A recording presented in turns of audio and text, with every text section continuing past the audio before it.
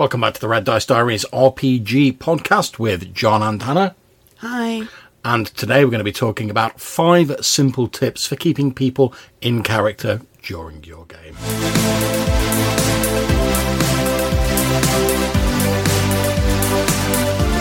Okay, so as I said before the introduction, we are talking about 5 simple tips for keeping people in character during your RPGs. And before we start with that, you might say, well, why is that important? Well, often you hear people talking about the sort of holy grail of immersion in RPGs. And whilst I'm not one of the sort of hardline like immersion police who are like, oh, you know, you can't talk about anything out of character. It's all got to be, you really got to feel and breathe the character, which if you like that stuff, that's grand. But I'm always cognizant of the fact that you are playing a game. It's supposed to be fun, you know, so I want to try and give some simple tips to keep people in character as much as you can, but without going OTT. Generally speaking, you'll have a better game if people are more in character.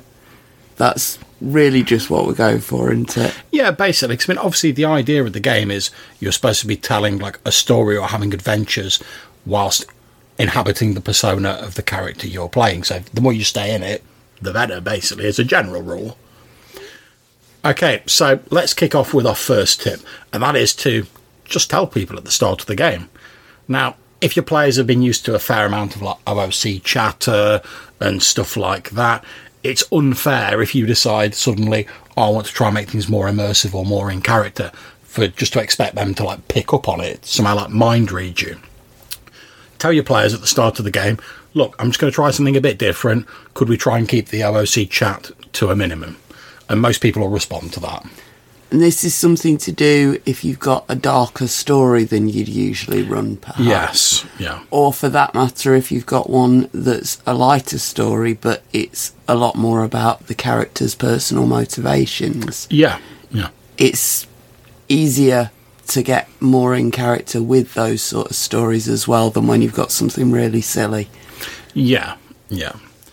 Okay, so point number 2 is to address the character and not the player. Now, this might sound like a very simple and very obvious thing, but as the GM, if you address your queries, your questions to the character instead of the player, this keeps people's minds in the game. So instead of saying something like, Jim, those orcs are getting pretty close, what's your elven ranger going to do? You might say something like, the orcs are closing in, what is Leander going to do?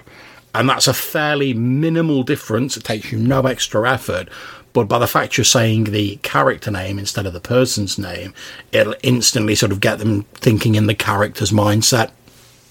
Or just address the person immediately as their character. So, Leander, what are you doing? Yeah, and I mean, this is something I do in my online games, so even before we actually start talking to each other, because we use Zoom for my online games, and you can change like your names in Zoom. So I change all the people's names at the start to their character names. Yeah, that's a very useful feature of online gaming. Yeah, and also, I mean, if you're like me and you've got a rubbish memory, sometimes it can be difficult to remember character names, particularly like the bizarre or the more fantastical character names. So for me as a GM, having the names like at the bottom of the screen, or just on a note if you're running it face to face, is very handy. And also, as I say, it helps you as a GM think about them more as the character rather than the fact it's so-and-so's elven ranger or whatever. Point 3 is have a bit of a catch-up chat before and after the game. So just have 10, 15, 30 minutes, whatever seems appropriate for your group, at the start and maybe at the end of the session for people to chat out of character, catch up, socialise, etc. Particularly if your group doesn't meet up very often. Yeah. But especially at the moment, it is really important for people to be able to just chat about what's been going on in their lives. And everybody's had something happen to them in the last week, whatever it might be, that they want to talk to their friends about. Yeah, most definitely. And we're all sort of confined at the moment. And, you know, we can't get out that much. We can't see a lot of people outside. So for a lot of people, sort of like meeting online for their game might be their only social interaction for the week. So obviously they want to talk to people rather than just get straight into the game.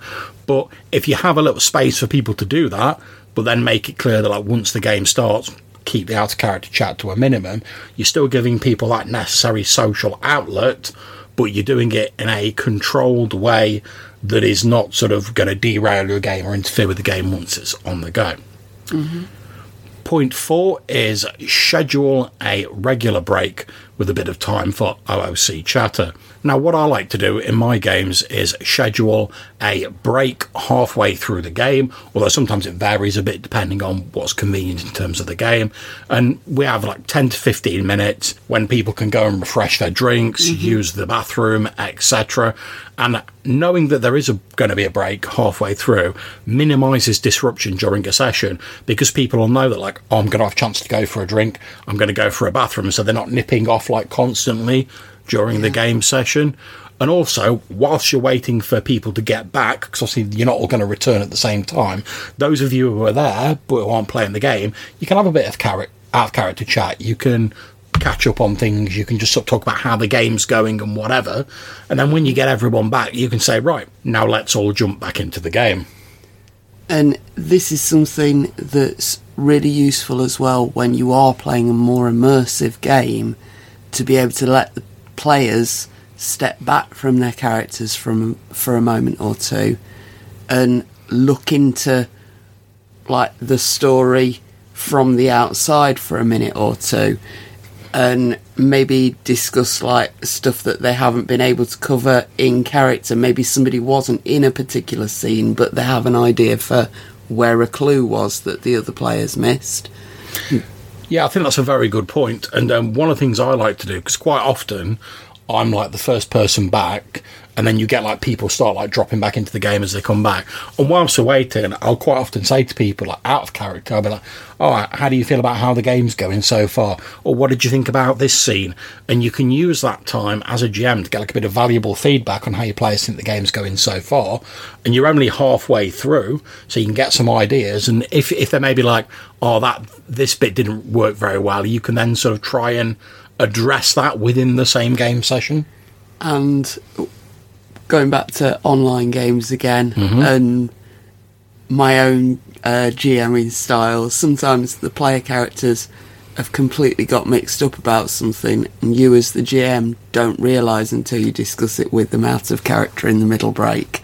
And you can go, oh no, that guy, he wasn't doing that thing, it's either been misheard over the online connection, or I've used a word slightly wrong and you've got the wrong end of the stick.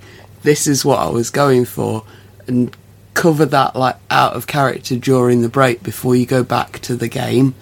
So again, it's not interrupting things, and it keeps the flow of the story going. Yeah, exactly. And also it gives the players an opportunity, whereas if it's like halfway through the session, if they know that, let's just pick a random example, if they know halfway through the session they're going to try and track down an NPC bandit lord who foiled their plans previously, but they've not encountered this NPC for like 8 sessions or whatever, and they're a bit hazy on the details, it gives the players an opportunity, like without breaking up the game, to just say to you, like, I want to go after that bandit lord, like I think his name was this, what happened with that the prince's jewels that he stole, I can't really remember what happened to him. And you can have a quick look at your notes and say, oh yeah, the bandit lord stole the jewels, and you managed to intercept them when he was trying to pass them off to his fence to sell them, or whatever is applicable.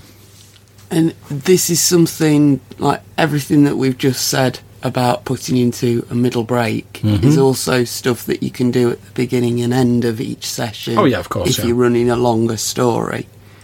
Yeah. And I think we're now going to go on to our final tip number 5, which is accept the fact that there is some out of character chatter which is entirely necessary.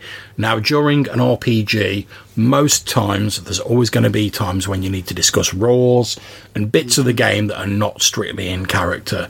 Now, I would advise you, don't worry about them. Don't think, oh, I've got to talk about this particular rule briefly to explain something to a player, but oh, how do I do that? I see. Don't stress about it. Just explain it as promptly as you possibly can and as clearly as you can out of character, and then just jump back to being in character when you get back to the game. There's no point worrying about it. It is a game. You're going to have to occasionally dip out of character to explain things or just to clarify things, and there's no point getting yourself worried or worked up about it. Just deal with whatever situation it is as promptly as possible and then jump straight back into the game. So there we are, that's our 5 simple tips for keeping people in character during your RPG sessions. We hope you've enjoyed listening to this episode and that you get something out of it for your game. If you'd like to get in touch with us, maybe tell us what your own tips are for keeping people in character, then you can get in touch with us a number of ways. You can drop us a voicemail message using SpeakPipe. There'll be a link in the description of this episode. Or you can send us an email to rddrpgpodcast@gmail.com. Until we see you next time, take care, stay safe, and keep gaming. Bye. Psst. Hey, here's a cheeky bonus tip as well. Tip number 6. Don't get frustrated when people break immersion. Let them have the chat. We're there to see our friends, to have fun. People are smiling. You're having a good game even if you're not actually playing the game. Just sit back, let them get on with it. Eventually they'll notice that you're not engaging in the banter and they'll quiet down, and then you can just go, let's get back to it, shall we? Couldn't have said it better myself. Like you say, we're all there to have fun at the end of the day.